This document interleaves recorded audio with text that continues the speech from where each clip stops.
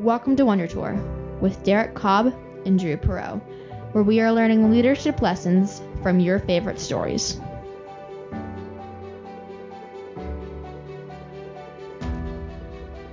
Hi, I'm Brian Nutwell. And I'm Drew Perot. And we are on a journey to become better leaders by touring fantastic worlds and inspiring lore by going on a Wonder Tour. We connect leadership concepts to story context because it sticks to our brains better. You can find out more at wondertourpodcast.com. We're back with Hamilton Part 2, How to Build a Legacy.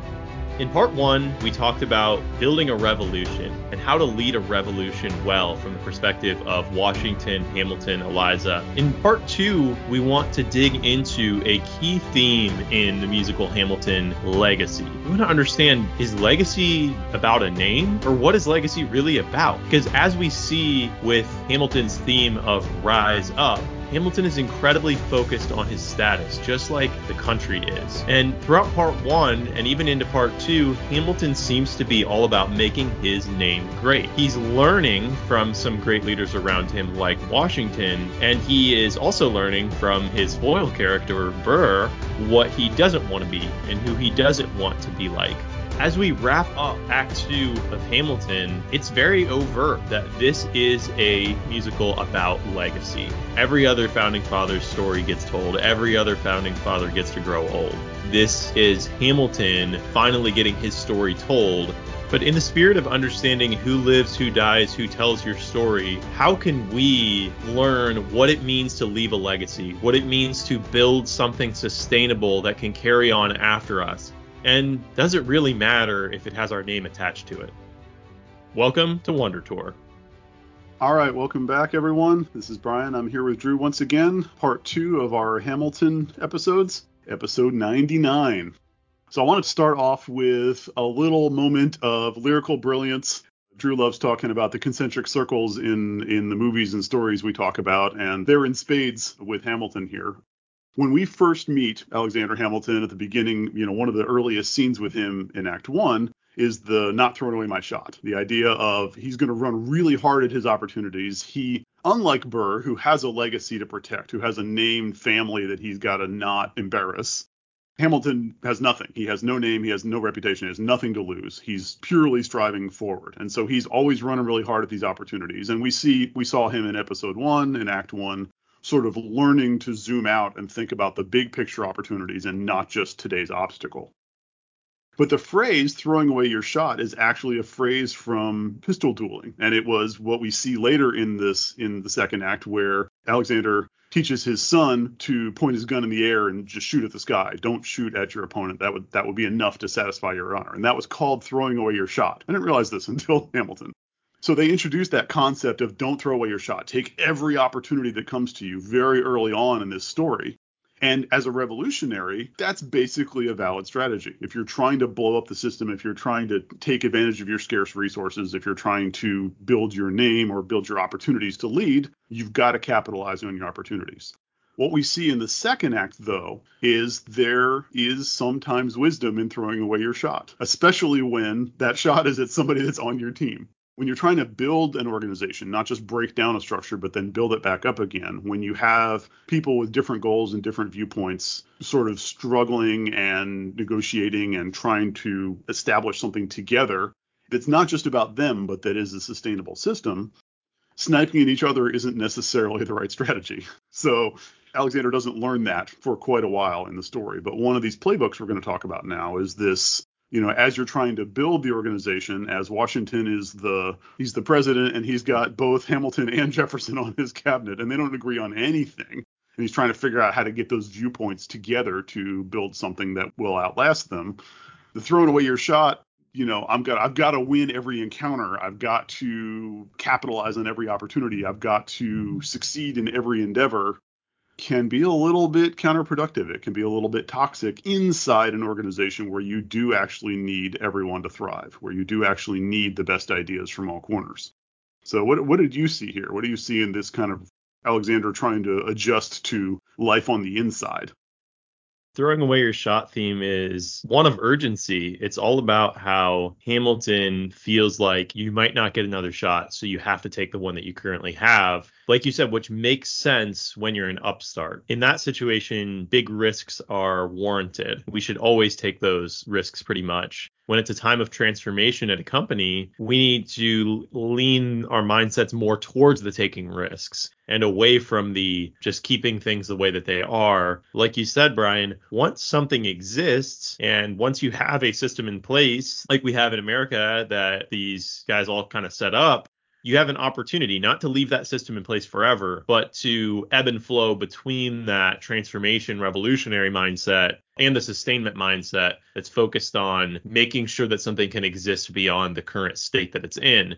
And I think the line between those two things is legacy, because a revolution is about creating a legacy. It is about creating something that can live on beyond ourselves for the good of other people. Just like creating a sustainable system is all about legacy. It's about creating something that other people can stand on top of. It's like, okay, now I have this platform to build on. I don't have to start with the platform myself. I can start with the platform that somebody else has already created. So the understanding as a leader of when to take your shot and when to throw away your shot, I mean, I think that's something critical that we can learn here from Hamilton. Yeah, well, and I want to suggest, and we talked about this a little bit with Washington's character already, right? But I almost want to suggest, the distinction of when to take the shot and when not to is as simple as not making it about you, right? What we see here is this line is in the context of dueling, right? These like one-on-one personal duels against somebody that's nominally on your side over a matter of somebody said mean words about somebody else. Like, it's never a good idea. It's never worth it, even if you win. Fortunately, we don't have duels to the death as a common thing anymore. Yay.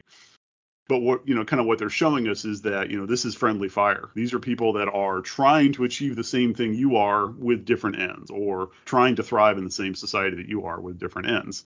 The idea that you have to win every conversation, that you have to win every interaction, is something that Hamilton's very prone to. We see in the cabinet meetings, right, where I love it. Again, we've got this whole hip hop culture sort of revolutionary vibe around this thing. Is we've got cabinet meetings framed as rap battles, right? So you got Jefferson and Hamilton sort of slinging insults as well as philosophical disagreements across each other. But Hamilton it takes him a while to realize that just getting the last laugh, getting the mic drop moment at the end of the conversation is not the success that he's going after. Like, that's not sufficient. And so once again, we get Washington has to kind of force him into it, right? He's like, that's an order. Get it done. Figure it out. Zoom out. The big picture is get the Treasury thing figured out. Get the bill through Congress. You don't have the votes. Find a way to get the votes. That's the North Star. The North Star is not I win or Jefferson loses, right? The North Star is how do we both get something that we want so that this good thing that I see that could happen in the world can actually happen. Because otherwise, like, winning the conversation doesn't get you anything. That's not a victory. So It's like, which shot do you take and which shot do you throw away, right? He throws away the I'm going to beat Jefferson shot so that he can go into the room where it happens and have an honest negotiation sort of out of the daylight. What are we really going to do here? Yeah, that's really good. I like that we've teased that out, trying to understand when to throw away your shot. And like you said, I think it is all about, is this about me? And up until this point for Hamilton, it's almost always about him. We get that it's about the country and that it's about other people, that he's doing this for others, but it is about making his name great. It's so obvious, right? Why does he marry into the Schuyler family? I'm sure there's love there, but also it's because he needs his name to be great. He needs money in order to be able to accomplish the things he wants to accomplish. More than anything, he needs to fill a hole inside of himself of feeling like he's not enough. And we know, and many of our audience and wanderers probably know, that that doesn't really work, because probably most of us have tried it. That we can try to fill that hole inside of us of not being enough with a role or a title or some amount of money. It just usually doesn't fulfill. But of course, Hamilton in his story arc has to learn that. And like you said, Washington is trying to teach him that. He's trying to teach him that with the Charles Lee situation. That's where Hamilton learns not to take his shot in a duel. Because Washington's like, dude, what are you doing? You think you're defending my name? It's like, I don't want you to defend my name. He's like, let them slander me. I don't care. I'm not about making my name great. Right. So I'm perfectly cool with the way that things go down, and I can handle it myself if I need to. Yeah, so let's talk about Washington's view on legacy. Once again, and this is, it's beautifully dramatized here, but also this actually happened. The person who could have gotten himself elected the king of the United States didn't, right? He's like, yeah, no, I had 2 terms. I think somebody else is going to take it next, right? And if you elect John Adams, well, I guess that's up to you, right? But so, yeah, talk to me about this moment where we've got Washington. What's his viewpoint on his legacy? What's his viewpoint on stepping down and not running for president another term? Yeah, so we get the one last time moment where Washington's going home and he once again flips the script in a Washington sort of way. Everybody's like expecting him to run again, expecting him to be the fearless leader. And he's like, but this isn't sustainable. I can't be the fearless leader forever or you'll become reliant on me. And so Hamilton is totally misunderstanding the situation when he's having his conversation with Washington. And he's like, oh, yeah, like Jefferson, great. Like, once again, actually, he still doesn't understand the lesson because he's like, oh, let's go after Jefferson. He's letting us down once again. We should go after him. And Washington's like, no, let him try to take my position. That's okay. That'll be all right. This country will progress one way or another, not because of one individual leader, but because of the values that we have instilled, the spirit of the people. That is what will allow us to proceed forward. And in no small part because of the systems that we're working on right now that are going to help us to be that platform underneath of us. That's the legacy. The legacy is the platform that we're building and the spirit and mindset, the culture of the people. That will carry things forward. And Washington just doesn't care about his own name. He really doesn't seem to. Yeah, he doesn't want it to be the United States of George Washington, right? And so he sees, and I'm sure he's tired at this point and would like to go, hang out at Mount Vernon with his wife. But he sees that the most powerful thing he could do to establish the kind of country that he's trying to create is to step down and demonstrate to the country and to the world that you can change leaders and it's okay. Like that the whole point is that you bring in somebody with new ideas and they get the chance to adjust course a little bit, right? Is that if you don't have a monarchy, if you don't have locked into just one system, if your system can continue to evolve with the will of the people, then maybe it's sustainable. Like maybe it stays a little bit more nimble. It stays a little bit more equitable, right? People have to sustain the system. Exactly like you said, Washington sees himself as the servant of the people. And that is a stark difference at this point in history to just about any other leader that has ever lived. Right. This is as much of a revolutionary moment as Yorktown, right? Is Washington stepping down.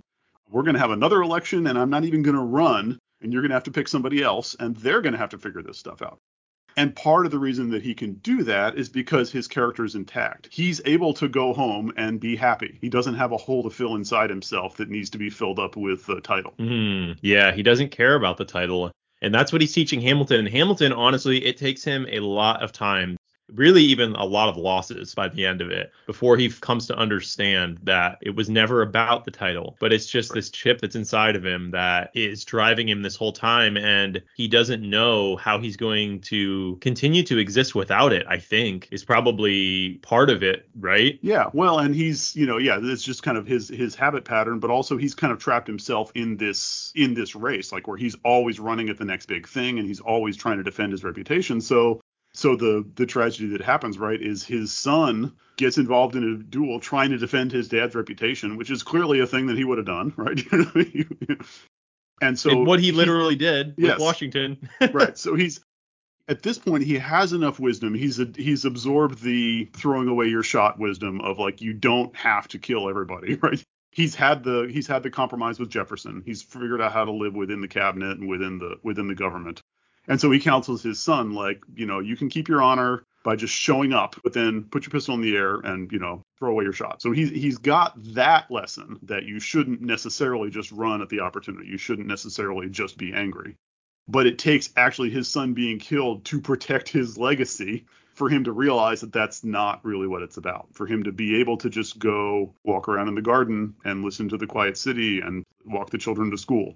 Like he's not able to do that until he's lost the opportunity to do that with one of the most important people in his life. This is a dramatic version of it, right? But how many of us have done that? How many of us have been so focused on the thing at work, on the project, on the deadline, on the I've got to make more money, on the promotion, that we didn't come home and have dinner with our families, that we didn't call our moms and see how they were doing, right? That's a real failure mode, right? And hopefully we can learn that lesson without having to suddenly have that taken away from us and then have to like, oh, wait, I should have been paying attention. Right. So he has to learn the lesson of the legacy wasn't his name. The legacy was he had an actual child that he wasn't paying attention to because he was so busy building his legacy of his name and so busy building the legacy of this structure in the society. So he finally maybe kind of digests that. Well, I think it takes losing his son Philip for him too, because I know at this point in time, maybe the firstborn son is not as important. I'm not getting into U.S. history here. It still would be important, though, absolutely. Like the firstborn Yeah. son a couple hundred years ago was still quite important. So him losing his firstborn son, which is the one who essentially carries on his family name, is critical. That moment there is humbling for him to realize that he can't just keep taking these shots. He can't just keep winning you can't run as pure as he's been running on luck here or on skill, whatever it might be. Eventually, in the world that we live in, you're going to get humbled. Right. And he gets humbled by losing his son, and he gets humbled by his own mistakes in terms of not becoming president, because he had the ability to become president up until the point where he foils that one for himself with the affair that he has, where now he has no chance of ever becoming president. He realizes that he's done this to himself, and all of his dreams of becoming the leader of this people for good reasons. Again, we're not saying they weren't for good reasons, but of making Alexander Hamilton great, all evaporate all at once. He loses his firstborn. He loses his chance to become president. Yeah. That passion for building his legacy leads him down some bad paths, right? And not even just having the affair is bad enough, but then like publishing all the details about it so that everybody can know that he wasn't, financially defrauding the government was like, okay, did you just win there, dude? Because that didn't seem like a victory to me. He was so focused on protecting his name that he destroyed his marriage. Okay, great. And then his son was so focused on protecting his name that his son was killed in a duel. So those are really hard ways to learn that lesson, right? But especially for somebody that has actually already been successful, whose legacy is already enshrined in the structure of the government, in the structure of the capitalism that would take over the Western world, right? So let's talk about our mountaintop moment. Finally, where does he land on legacy? What is his viewpoint? Yeah, luckily we get something quite explicit here as we wind up to the mountaintop. We get this speech or poem that Hamilton gives at the end here, where he is crystallizing his view on legacy. This is during the duel, after everything freezes in his duel with Burr right at the end. Like we keep saying this entire time, he is struggling with this idea of what is the good life.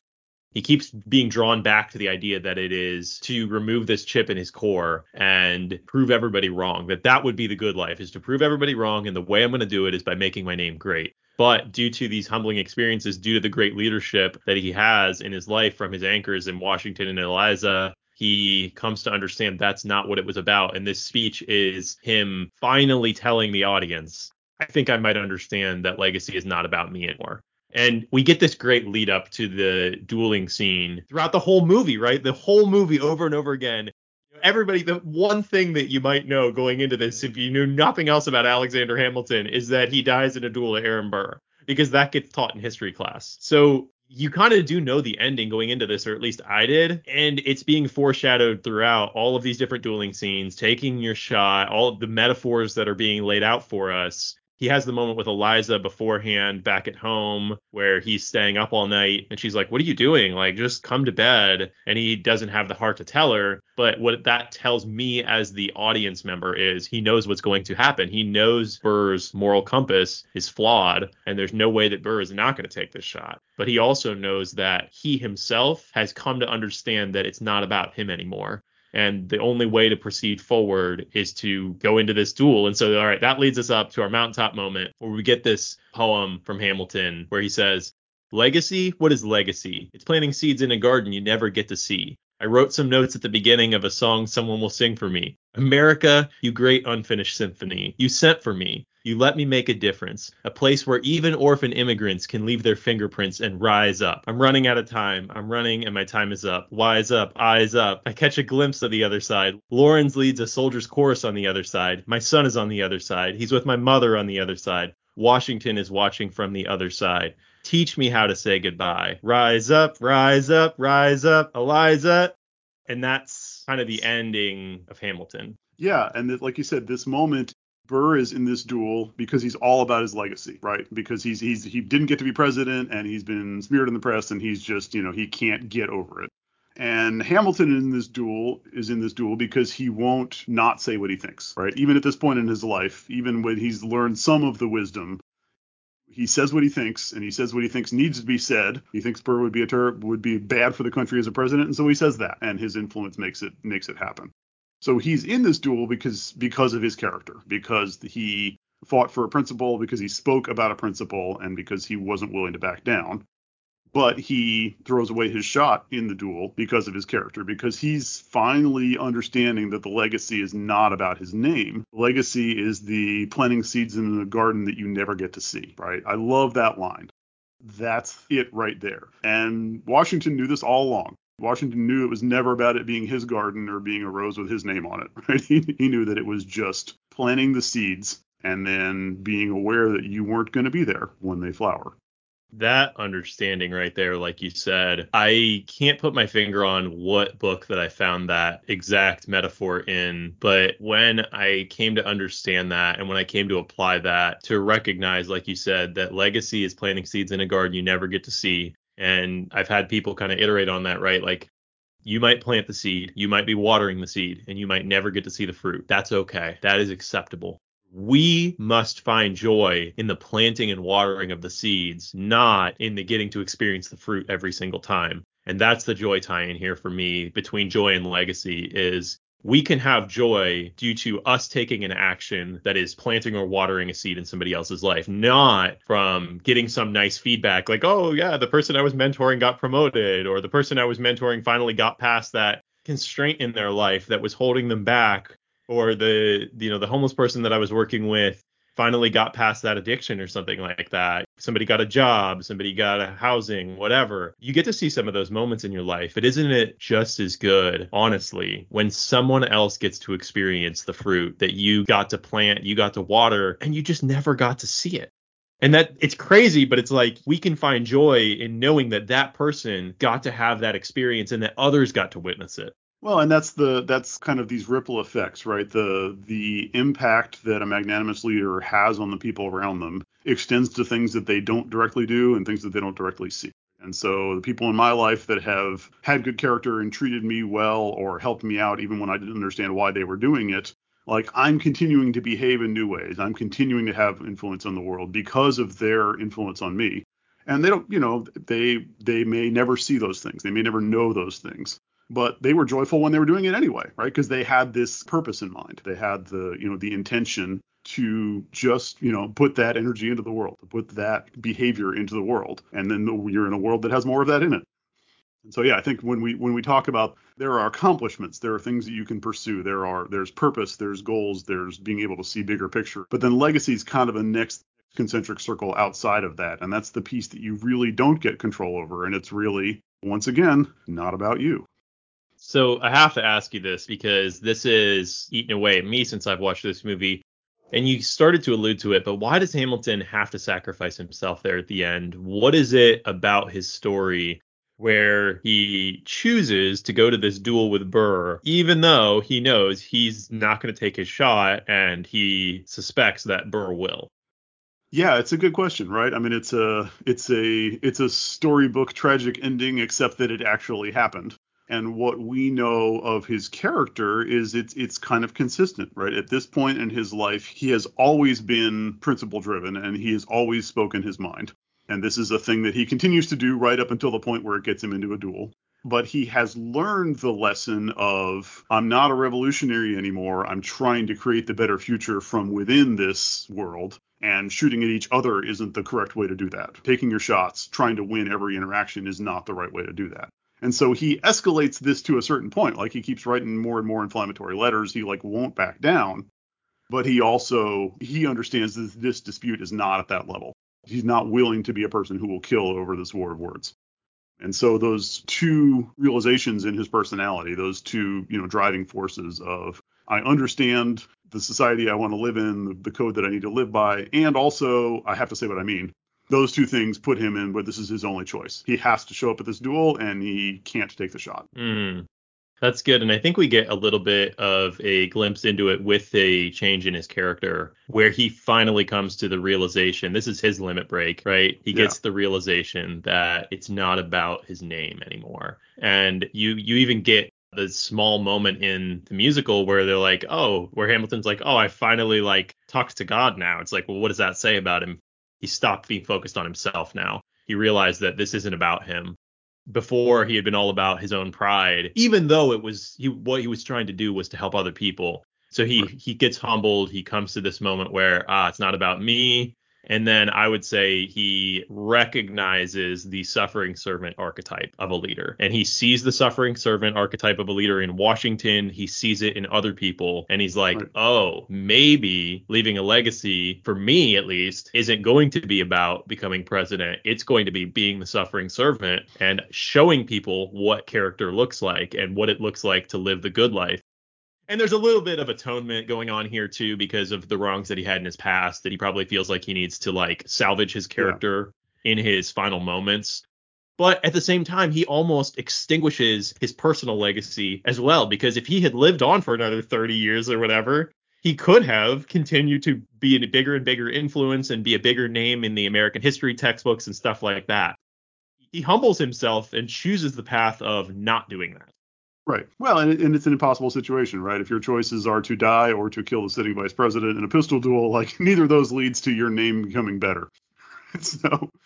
But he's been fortunate that he's been surrounded by people of intact character, of those servant leaders, right? Even going all the way back to the first act, right? Angelica, is really attracted to Hamilton. She would be perfectly happy to be married to Alexander, but she sees the bigger picture. She has to take care of her family. She has to marry well, and she's taking care of Eliza's happiness, and she sees that that's what Alexander needs. She's making decisions on behalf of others. Very early on, he sees that. He's got that element in his life. He's got Eliza. He's got Washington. So he's kind of going through his life. He sees these examples, and he learns the lessons kind of very slowly from them. He's got all the firepower. He's got all the, the mental horsepower and the passion to do things.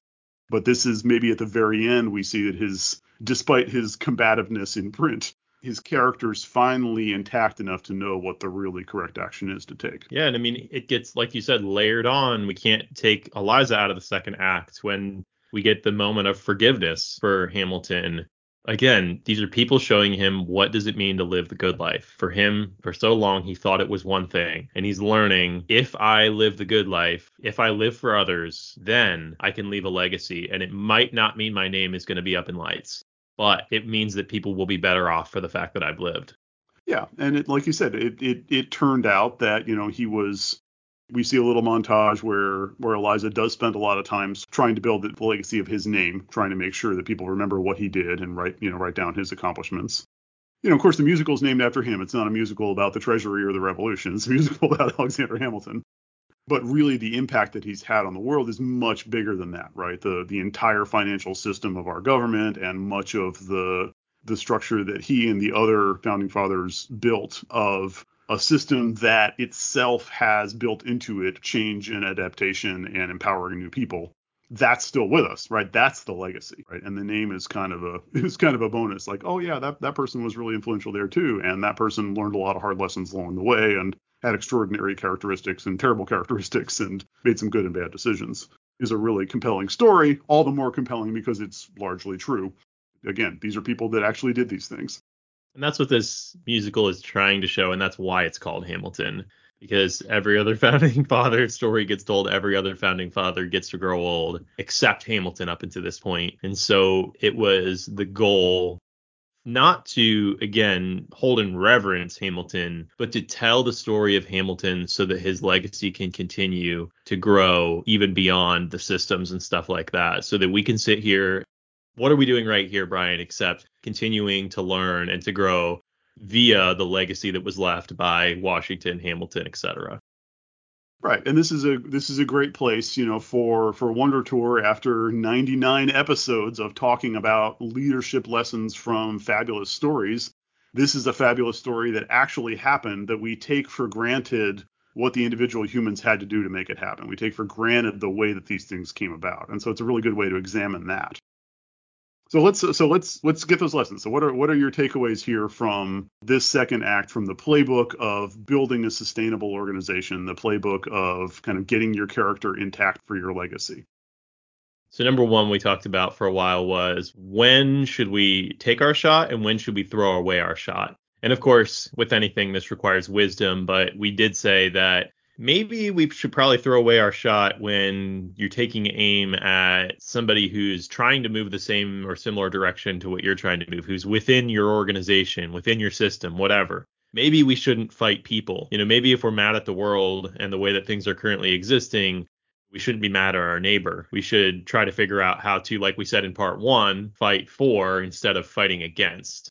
And that comes with it comes with the synergy. It comes with a win-win, right? Look for the opportunities where both of you can get something rather than shooting at each other. When to throw away your shot is when you're shooting at somebody that should be on your side. That's a good lesson to learn. What else do you get? So the second thing that we talked about was that with Washington, he taught us that we need to build something that the people are empowered to sustain. By stepping down, by imposing a 2-term limit on himself, Washington changed the course of leadership globally eventually, really. Not that he was the only one who did things like this, but this is one of the first big examples of somebody actually giving up power when there had been thousands and thousands of rulers before him who ruled nations, and virtually nobody ever gave it up before. Everybody tried to pass it down to the next generation. Washington does something different. Why? Because he believes in the people, even when, like you said, even when the person you're passing it off to might not be as good as you. Right. This is another flavor of our limit break sacrifice, right? Is that Washington sacrifices himself and his leadership role on the altar of everybody learning that you can just hand it off to a new generation and they can have their own ideas. So that's a big one. Yeah, for sure. And then, of course, that feeds into the other big thing we talked about, which is the idea of legacy, and about how legacy can be perceived as your name on the corner office or on the outside of the building or on the patent or whatever. But the magnanimous leader flavor of legacy is the planting seeds in a garden you don't ever get to see, right? Is that trying to build an organization, trying to influence the people around you so that they can be successful even when you're not there guiding them, so that they can build the world in the image that they can see and then pass it on again. Yeah, that one, that's the gift that keeps on giving, truly. But to come to actual terms with that, I think that takes a lifetime to really come to know what it means to plant seeds in a garden you don't get to see, and to become more and more okay with making the little sacrifice every time, knowing that there's not going to be this hit of dopamine afterwards necessarily. Yeah, it's good stuff. So thinking about legacy, again, it all comes back to it's not about you, right? And this is, and again, as we often, the line we always close with, right? Character is destiny. We see that play out in this over and over again, but Hamilton's character leads him to his inevitable end, right? But also leads him to his inevitable legacy. And Washington's character leads him and many of the rest of us to the legacy that he left behind, right? Is the destiny of, I'm going to establish this pattern, and this pattern is going to recur down through history, and it will have this tremendous ripple effect. And I think we have, most of us don't have those momentous level of decisions to make on a daily basis, but just thinking about that, what is this decision that's facing me? What does that demonstrate? What do people observing me learn from watching me do this? That's good. There were so many good takeaways here. What a wonderful musical and film. I mean, yes, fabulous way to cap it off. Yeah, perfect way to cap off 99 episodes and go into a celebration, recap, integration, whatever we want to call Wonder Tour 100. Yes, next episode 100, we're going to do a special one, of course. We're going to bring Derek back. We're going to talk through, and it'll probably be a little bit different structure than we usually do. We're not going to pick one property, but we're going to have a review of a lot of the lessons we've learned and a lot of the best stories and best kind of archetypes we've seen. And we're going to talk a little bit about what does the next phase of Wonder Tour look like from episode 101 onwards. We've got some ideas about how to refresh the formula a little bit and maybe carry things forward in the spirit of continuing to invest in our futures. So we're really looking forward to that. It's going to be a fun conversation. We hope you join us next time, and we hope you had a great time sitting through this one with us. Everyone have a great week. Thanks for joining us. And just remember, as always, character is destiny.